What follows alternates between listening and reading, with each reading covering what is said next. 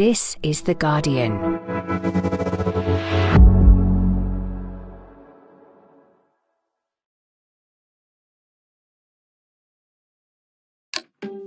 With the government seemingly in freefall and the economy crashing, at the Labour conference in Liverpool, Keir Starmer was doing his very best to look like the next Prime Minister. Don't forget, don't forgive.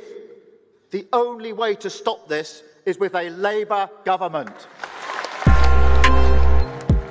Beyond the surreal world of speeches and fringe meetings, voters are feeling massively anxious about a crisis affecting people further and further up the income scale. We're probably middle of the road, maybe slightly higher, but it is really taking the pinch. I've got £200 saved up in my gas and electric account, but I'm too scared to use it. This feels like a moment of reckoning for Liz Truss, only weeks after she took power. But has the opposition found its stride? And is that enough? I'm John Harris, and you're listening to Politics Weekly UK for The Guardian.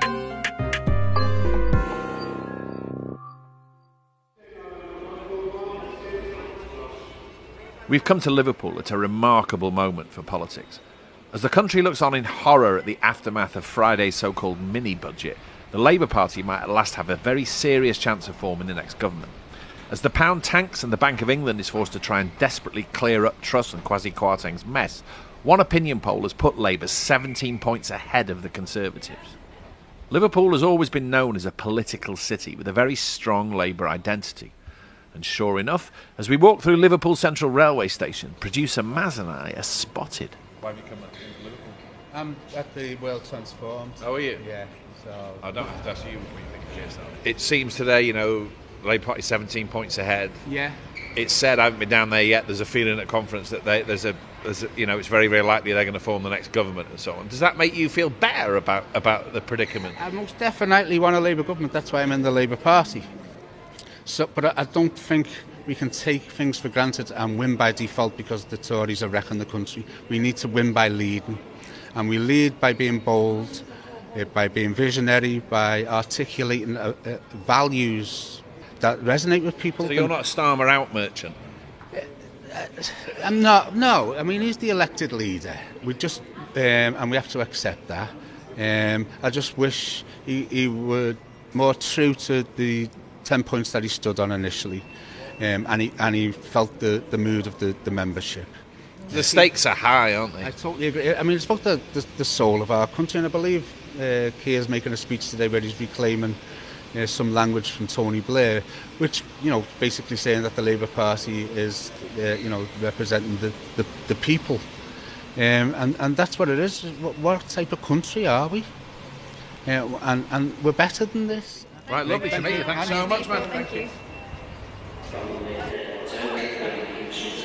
I thought that was quite interesting what he said about Blair. Quite surprising to me. What, the fact he sounded positive about the idea that Starmer was sort of drawing on Blair's example? Yeah, I would not have expected a trade union member to think on his way to the World Transformed, the sort of Right. momentum type gathering. Exactly, and think about Keir Starmer however many years ago, 2021 in Brighton, being heckled, and now there feels like this kind of everyone's unified. Yeah, well, two things have happened. I think the Labour Party now takes very seriously the idea that it's got a very, very good chance of winning the next election. And that's only happened in, the last sort of 4 or 5 months, maybe? So there's that. But I think also, on the part of sort of activist people, there's some policy stuff here which they feel is good and solid. Yeah. And routes the Labour Party where they want it to be.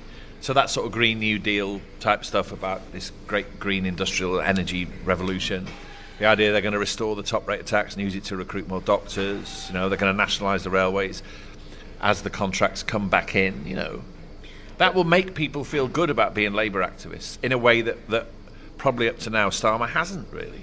But he did still say, I want a positive vision. I don't want us to win just because we're not the Tories.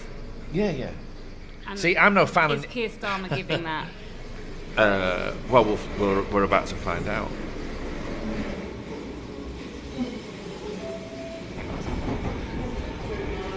We're on a very noisy Merseyrail train on its way to Egbert, which is a suburb of Liverpool, just sort of outside the middle, where I'm told sort of sort of reasonably affluent, youngish, professional type people very often live. Because as much as we're here for all this political hoopla down at Labour conference, the big moment is all about what a hash in a matter of 4 or 5 days the Liz Truss government has made of the economy. And let's be honest, you know what that means for people's lives. It's not about abstract statistics.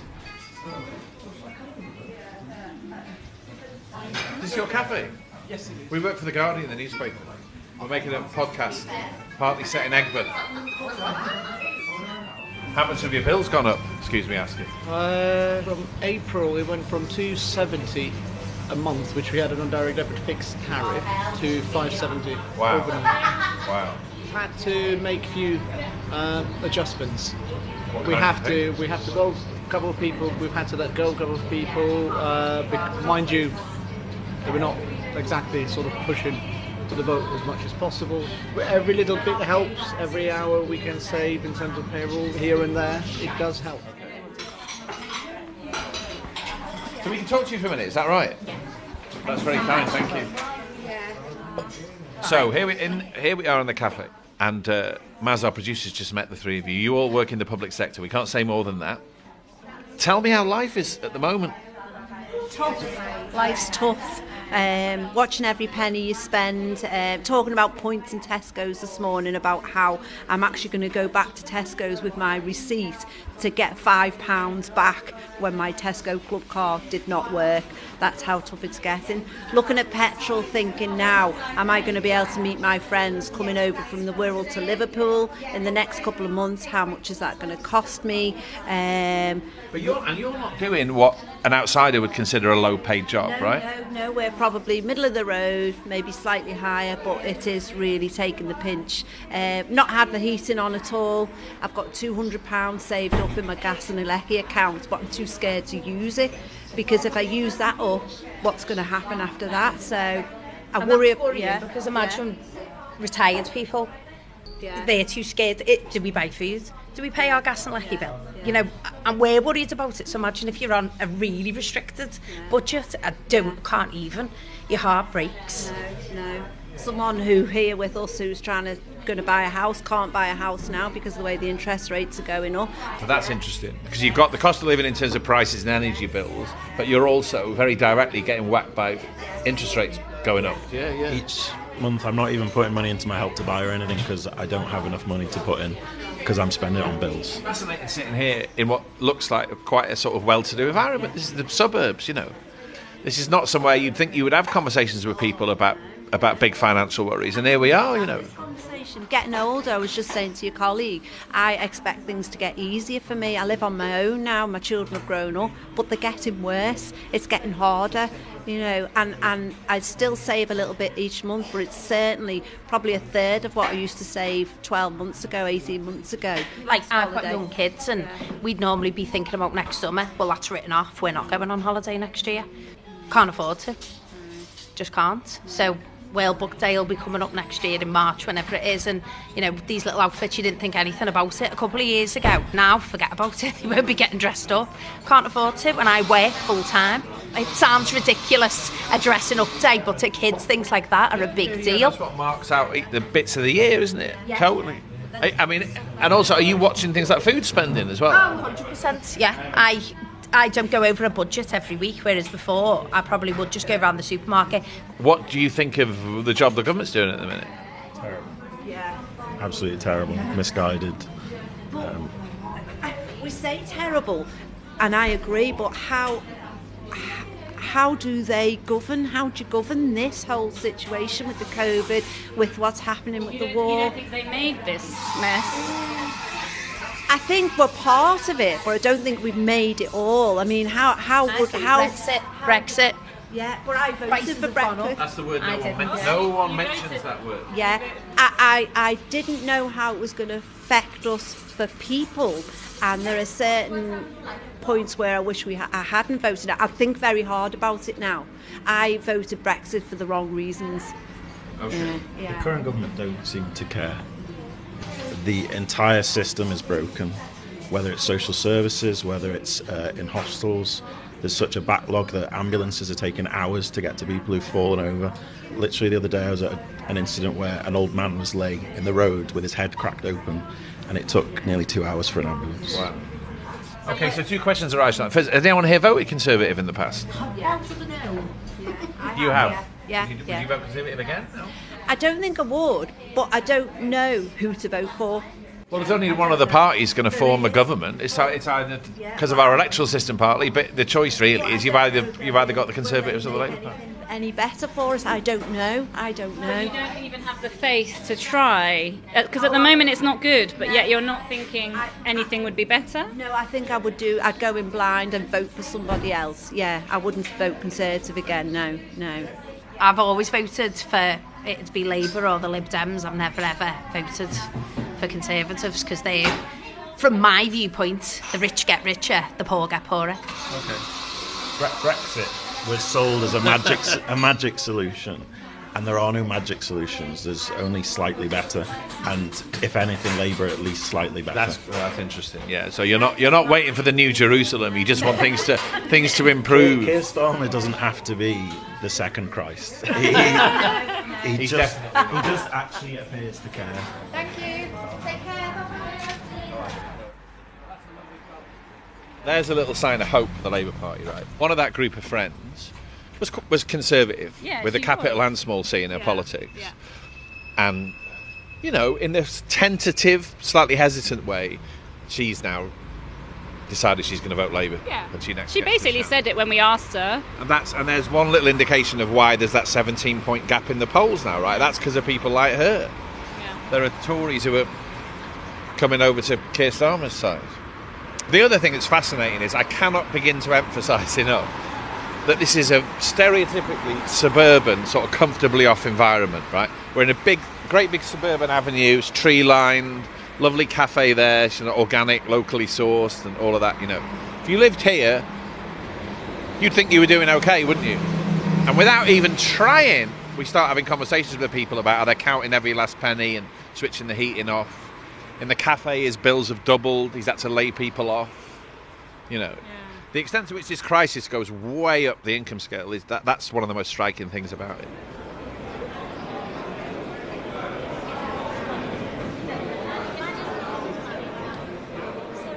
Like in your house, there's a constant buzzing of a fridge. This is conference fridge buzz, right? This low undercurrent of people just talking about politics. Excited about Labour policy. Keir Starmer and then what policy we passed yesterday, and this is going to be a Green New Deal, and where are we on proportional representation or whatever. That's what this is, right? Is that what it's always been like?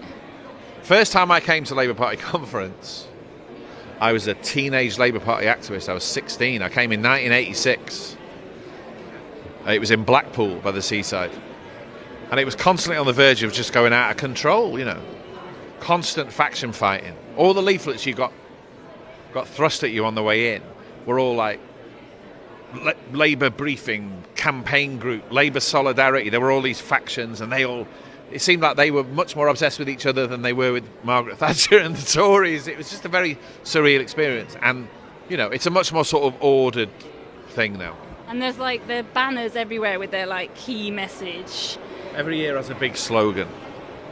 And this year's, in its own rather anodyne way, sort of speaks to what the conference is meant to be about centrally, which is this big policy of green investment. So it's a fairer, greener future. It's time. It's time to write a new chapter of Labour Party history about how we built a fairer, greener, more dynamic Britain by tackling the climate emergency head-on and used it to create the jobs, the industries and the opportunities of the future. We cannot afford to miss out. Because some nation is going to lead the world in offshore wind. Why not this one? Some nation will win the race for electric vehicles. Why not us? Some nation will be the first to harness new hydrogen power. Why not Britain? So we will set up Great British Energy within the first year of a Labour government. Conference, a new company that takes advantage of the opportunities in clean British power. And because it is right for jobs, because it is right for growth, because it is right for energy independence from tyrants like Putin, then yes, conference, Great British Energy will be publicly owned.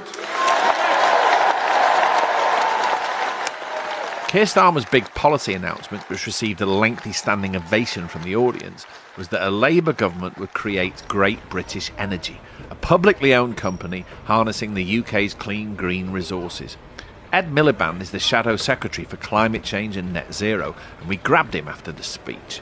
You're the Shadow Minister at this conference, apart from Keir Starmer, with a kind of key brief, right? I mean, yes. Energy and climate change is the big thing. Definitely. Give me a sense of what, from your perspective, what size of step has just been taken in terms of what we've just heard? Well, a very big step. Look, we've worked on this for months with Keir, and it starts with zero carbon power by 2030, which is world-leading commitment. No other major countries committed to that. But it's not just about doing the right thing on energy and climate. It is about how do you reindustrialise Britain? How do you change our economy? And that's why the sort of accompanying announcements, and this is always the way we envisaged it, the National Wealth Fund, investing in Britain, investing in British jobs, and crucially today, and perhaps surprisingly to some people, GB Energy, a publicly owned energy company, about which there's been little debate in the Labour Party, you may have heard, over the past year or so. What do you mean in the sense that this has seemingly come from nowhere? Here it is. I think if people had been taking a sweep on what the centrepiece of Keir Starmer's speech would be, they maybe wouldn't have bet on a publicly owned energy company. No, I mean, for what it's worth, and these things that don't really matter, but I wrote a comment piece in The Guardian a year ago, partly about his last conference speech, and said it's no good putting the climate emergency down in paragraph 67 and not having it at the heart of what you've got to say. Now, I can't really make that criticism now. You were right. I was right. But let me tell you about GB Energy. I'm usually right. You are. So I've always thought, John, over our long relationship. Now, look, why is GB Energy important, or what's the rationale? You're interviewing yourself now. You're asking yourself questions. It's an old New Labour trick. Be careful, it's an old New Labour trick. It's important. You're such a so-and-so. It's important because, let me give you this fact, nerdy fact. What percentage of our offshore wind capacity do you think is owned by foreign governments? Not foreign companies, but foreign governments. Can I have a guess? Yeah, go on. 45%. You're completely right. You must have known. No, I didn't know that. Well, you are genuinely brilliant then. So 45%. Yeah, it is. It is 45%. If you look at the top 10 renewable countries in the world, all of them have state energy companies apart from us. Now, why is that? Because if you have a state energy company, you also build a supply chain, you build jobs in your country, you have procurement muscle, you can get your renewable energy moving when the private sector doesn't step up. And so this is a pragmatic value for money choice. Couple of basic questions. Yeah, go on. What will be the ownership structure of it? It will be publicly owned. But what does that mean? Do you mean like an old school 1945 nationalised industry? No, a new or something style. more mutualised, democratic, rooted more in the fabric of people's lives? Definitely not old style, but it's important it is owned by the state, 100% owned by the state, because I think that is what gives government power to influence what happens on renewable energy generation, what happens on jobs, and what happens on all of the things that matter. But absolutely... But might it blur into things like community energy cooperatives? Well, I think, let me say on community energy cooperatives, another New Labour phrase, yes, we need to do that, but that's probably separate from GB Energy. We're just getting started. Okay. Look, we're just getting started on this. We set out a year ago a plan to invest £28 billion each and every year in climate investment. We've heard the first tranche of this, but there's going to be a lot more. Okay. How big a player in the energy sector will Great British Energy be? Will it be like the idea that you have a small token public sector presence keep everyone else on their toes? Not token. Or will it be as big as the BPs of this world? Well, it won't be as big as BP sort of in day one. But look, we're doing this because we are serious about this transformation. And look, the thing You've not answered the question. It's going to be big. But the way I've thought about it is we've got this very exacting target. This 2030 zero carbon power is not easy. We need every tool at our disposal to make it happen, and GB Energy is going to be a big part of that. We last spoke at Glastonbury at the festival, for the podcast anyway, when you were speaking in front of an audience of climate activists, quite hardcore climate activists, and effectively saying, it's good that you make a lot of noise and sometimes lie in the road and all that because it keeps people like me on my toes. Do you think you would have made this announcement had it not been for Greta Thunberg and the school strikes and people protesting in the numbers that they have about climate? Possibly not. I mean, look, I'm very committed on this agenda, but I think, public mobilisation on these issues is really, really important. And by the way, when there is a Labour government, if there is a Labour government, I should say, people will have to still keep mobilising on these issues because there are a lot of big forces out there that don't want this to happen. If you're a fossil fuel company, if you're a fracking company, this is not what you want. Now, here's a question about the immediate political future. Yeah. The next 6 months, well, the Tories are going to be in charge, and people are going to have a horrific time of it. They are having a horrific time of it. We were in Egbert, a suburb of Liverpool, earlier today. Met 3 people with... Outside the bubble. Outside the bubble. Met 3 people with sort of middle ranking, what you think of as reasonably paid public sector jobs, counting every penny, cancelling holidays, can't get their kids' costume for World Book Day. These very sort of nitty-gritty, mundane things which tell you that the mess things are in. How do you carry on conveying a message of political hope in those circumstances? What's your job? I think our job is to... show solidarity with those people, to push the government to go further and faster on the help they need to give to people, but also to try and hasten the end of this government. They're doing quite a good job of They're that doing themselves. a good job of it themselves, yeah. But look, they're doing a good job of it themselves, but I am the eternal warrior against complacency. You may know I was leader of the Labour Party until 2015, and some people thought I was going to win.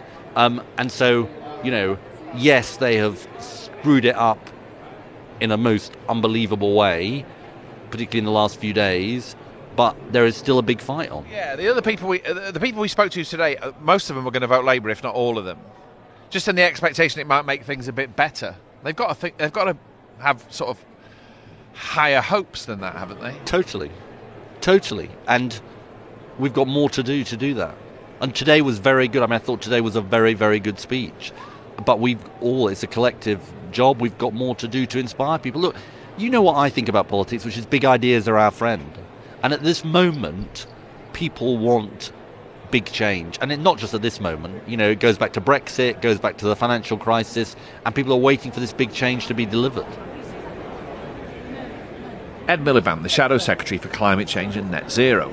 After the break, we hear from the Greater Manchester Mayor Andy Burnham and the Guardian's political editor Pippa Crerar on how successful they think this conference has been and if Keir Starmer is ready for government.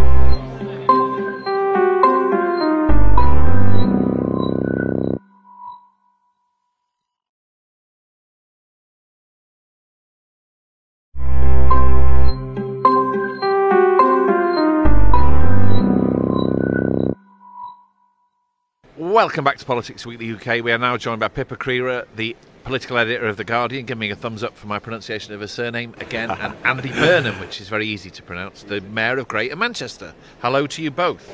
And to you. Hi. Marks out of 10 for Keir Starmer's speech, please. I think it depends on what you are judging it on, and if you're judging it on what he needed to do today, I'd say it was a solid 8 out of 10 because he contrasted himself with the chaos of the government since last Friday with somebody that looks serious and competent and stable. It wasn't necessarily the most inspirational speech shown it, although there were good, strong passages. Yeah. But he did, I think, what he needed to do, and he'll be walking away today at the end of that quite happy. I said something very similar, just walking away. Please. Yeah, similar. 8. He did what needed to be done, and he took the ground that the Tories vacated on Friday, Black Friday, as it will become to be known, because I think they made a catastrophic misjudgment. They've lost the narrative for a generation, I think, with what they did, giving all of that money to the richest in a cost of living crisis is something that I think will enter British political folklore. Okay, let's talk about the real world briefly.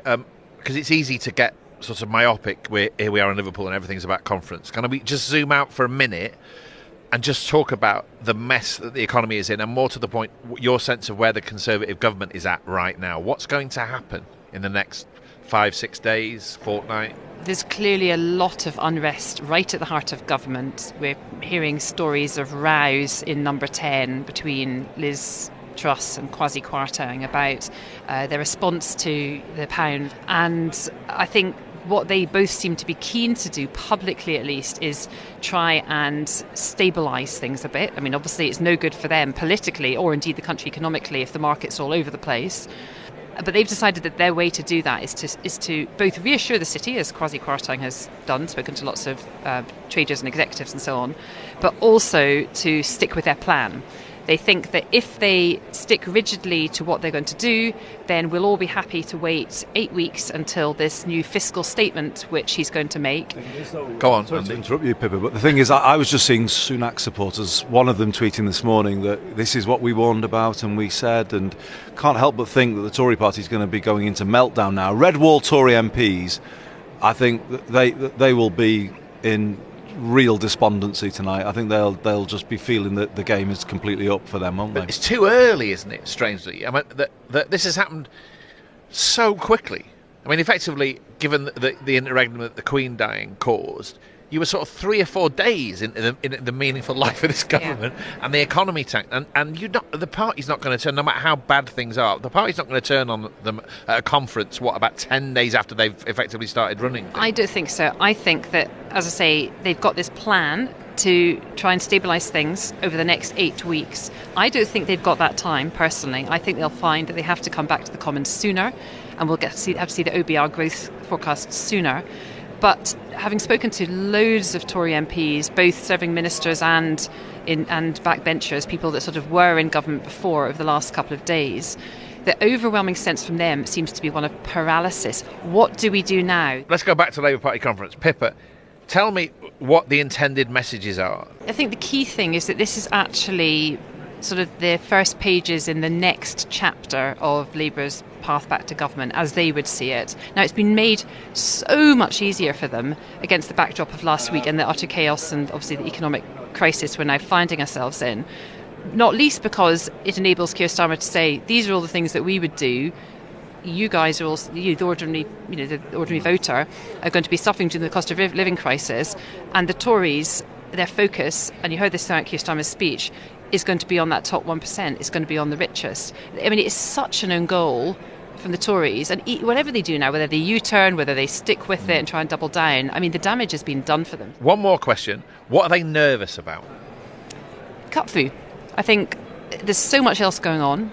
Politics has kind of been on fast forward for the last 2 years. I mean, politics comes at you fast these days, and they've got a huge amount to do in the next 2 years in terms of convincing voters that they are on their side, particularly those key Red Wall, 2019 Tory voters, trying to win enough of them back into the fold. And in Scotland is this sort of second other big bit of it, to be able to form a decent, a decent majority, and to actually be able to do things in government. Andy, we're told this is a conference sort of characterised by unity, really. And there are certain people who are a bit brassed off with the fact that you have not quite bought into the line and have said things that perhaps make people at the top uncomfortable. There are parts of their policy agenda that you see as lacking. You and I have talked about those in the recent past, and that somehow you're not on the team. Do you mind that? I think this is where Labour needs to understand the role that I do and that Steve Rotherham does. That's the Mayor of Merseyside, right? Yeah, we're not in the shadow cabinet. We're not getting the briefing. We have a job to do to call it for our part of the world, and the more we do that convincingly and authentically, the more Labour will connect people to Labour here. But how do you feel about the fact that, whether deliberately or not, you're on the outside of it and you're not bound into decisions? I mean, you're one of the most powerful Labour politicians in the country at the moment, and you're not really part of the decision-making processes and in sort of setting the messages that we hear and so on. You seem to be kept at arm's length. I think that's probably how it should be, though, John. I mean, honestly, because I remember in the early days of devolution to Scotland, where it was kind of badged as the branch office, if you remember, that it got its orders from the shadow cabinet. Well, devolution is dead and that's why Labour, I think, was seriously harmed in Scotland by that perception that it just took its orders from what was said in the Westminster meeting rooms. So, Mark Drakeford hasn't done that in Wales, and he doesn't do that. He does speak in the way that he thinks is right for Wales. And I I do the same, and Sadiq has said things on drugs policy. We all will come up with things that are our own thing, that is right for us. You've got a clearer and more coherent vision and a brand of politics. I guess I've been around, which marks you out a bit more than Sadiq Khan does. Well, I've been on that journey, haven't I? That 16 years in Parliament, through the cabinet, and then into the position now. And I've been around so long that I'm not now going to not say what I think. I think I've earned the right to say what I think to my own party, and people shouldn't take that always as an attack. It's meant to be helpful, and I want to see Keir as Prime Minister. I want to see Labour in government. I think that is now going to happen, which is great. But I will still speak up for Greater Manchester in the way that I've always done. Pippa's laughing, and I don't know why. I don't know why. She thinks I'm not being entirely truthful. I think. No, it's not that at all. No, it's just really striking to me that if you're looking for a row at Labour conference, and we in the press sometimes get accused of trying to sort of dig out a row. Well, there's been two, I suppose, at this conference. One has been about the policy battle around proportional representation, and the other has been Andy's comments on tax. And I think back to this time last year, and I think, oh my God, it's so tame now. If I kind of think back to this time last year, in fact, even like during the year outside of conference season, and still the internecine warfare that was going on in the Labour Party, and how far it's come on that in such a short period of time. I saw an interview with Lisa Nandy, of all people, where she was talking about the idea that this Labour Party was going to finish the job started by New Labour, as if this was the line that people were taking. I think there was a big image of Tony Blair flashed up on the screen yesterday, and everybody cheered. There was a Tony Blair line in Starmer's speech when he said Labour should be the political wing of the British people as a whole. I don't think he said as a whole, but that's an old Tony Blair quote, right? Now, I'm somebody who over time got very estranged from the Labour Party by what happened to New Labour by about 2002, 2003, right? So that makes me a bit uneasy, because I still associate Tony Blair with the Iraq War and all those obvious things. You have a bit of a cringe and a queasy feeling about people being overly generous about New Labour and missing out what they got wrong and so on. Do you worry about some of that? Well, I think that brings me to what I wanted to say about the speech, which is, I guess, my big point of analysis, which is I think Keir moved beyond New Labour in the speech, because you may have heard running into conference, and again with one of my helpful interventions from the side, I was saying in a cost of living crisis you need public control and public ownership of life's essentials: water, gas, electric, buses, trains. And we've been making that argument through the summer, and indeed I've put buses under public control in Greater Manchester. And for me, that was a kind of interesting issue to see how that was dealt with at this conference. But we have had a commitment to public ownership of railways from Louise Hay, which was a really positive thing yesterday. But Keir made the centrepiece of his speech was public ownership of a new energy company. And I think that does move beyond the New Labour position, which was often that the mantra that the market will solve everything. And if anything, New Labour bought that too much, far too much. And Keir is moving beyond that for the new times that we are in, and I think that actually is an important point of departure in his speech today. Why does somebody in the upper reaches of the Labour Party organisation thinks it's important to push those New Labour buttons? So I think it's more about the optics, and the way I'd put it, if you want to make comparisons with former leaders, is that actually I think politically I'd say Keir is much more aligned with Ed Miliband, but through the optics of Blairism. That it's just about pressing buttons with certain section of the population and probably of the Tory party to rile them by reminding them that Labour is capable of delivering a huge majority and having several terms of power in office. It's not actually about Keir being a new Blairite. I mean, he's definitely, we live in a different world now. But saying that he's aligned with Ed Miliband, or more aligned with Ed Miliband's view of things, is really saying that he's a creature of what people like you and I would call the soft left, really. I think that's probably a fair appraisal of where Keir stands, and certainly on the green energy stuff. I mean, it's a fairer, greener. Yeah. What was the slogan? That's fairer, it. Greener, fairer, greener Britain. Fairer, greener Britain. Fairer, greener Britain. I think a couple of things just to say on that. Definitely, to agree with Pippa, Ed Miliband's fingerprints were all over that speech today. Secondly, the party's basically adopted Greater Manchester's vision, because we put forward our fairer, greener Greater Manchester earlier this year. There was a vote, a very significant vote, a lot of people say, which committed the Labour Party as a policy to a fairer, more proportional voting system. That happened yesterday. Keir Starmer on Sunday said that that vote effectively would be ignored. You've been making the case for these sorts of changes as the only basis, really, on which you can change the country. Where's that at now? Is it just kicked into the long grass and that'll be sort of ignored over the next 2 or 3 years? Well, I don't know where it's at, and I have said that I hope Keir and the Shadow Cabinet will keep an open mind on the issue and listen to the clear view of not just the party but the Labour movement. And it's not just a sort of a small majority. I think this is overwhelming, isn't it? This is the clear will, I would say. Pulling a face. Only because I think that they are prioritising, and they've got limited bandwidth running into a general election to pick which areas they're going to focus on. And I just can't see electoral reform being regarded, important though it may be, and you know, it changed the political landscape. I just can't see it being something that they regard as important enough to make it one of their priorities. They're much more concerned with stuff that actually, in a daily level, impacts on people's lives. There's always the mistake that's made on this issue, or there's always something more important. But actually, what is more important than who holds power in this country? How does power flow around this country? People can see that Westminster doesn't work for them. The Labour Party collectively seems convinced that it's now in with its most serious chance of power in many, many, many years, right?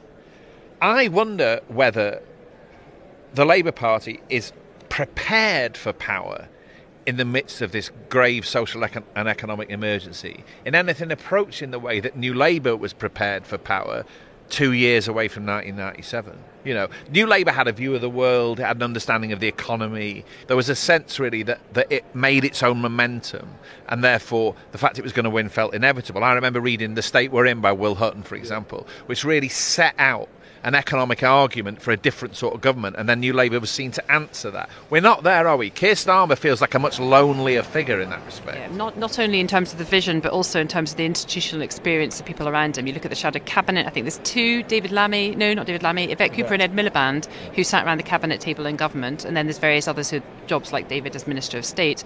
Also his inner team, and I've heard a lot this week from Shadow Cabinet ministers and others in the party, is questioning the experience, really, of people in his team. You think back to 1997, and maybe again this is with the benefit of hindsight because they're now such big figures, but you know, Philip Gould, Andrew Hunter, Peter Mandelson and Alistair Campbell, he was surrounded by serious heavyweights, and I think there's a feeling internally that sort of depth of experience isn't necessarily replicated now. Now that's not to say that it won't be over the next couple of years, how they would actually put their plans into action. That process is only just beginning. It's right, that, isn't it, Andy?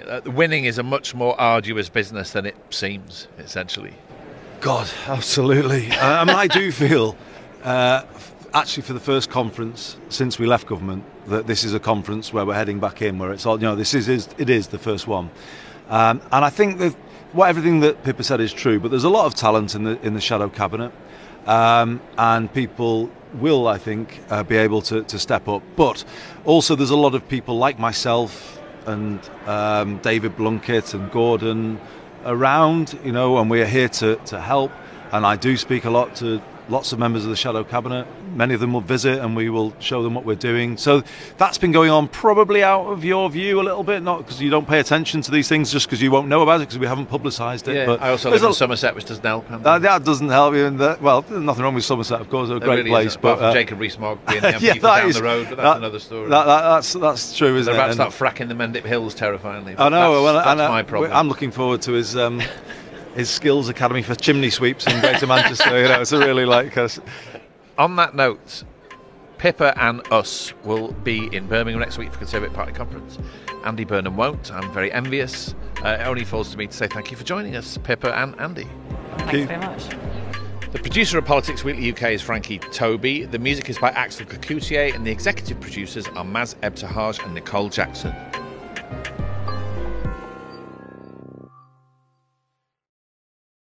This is The Guardian.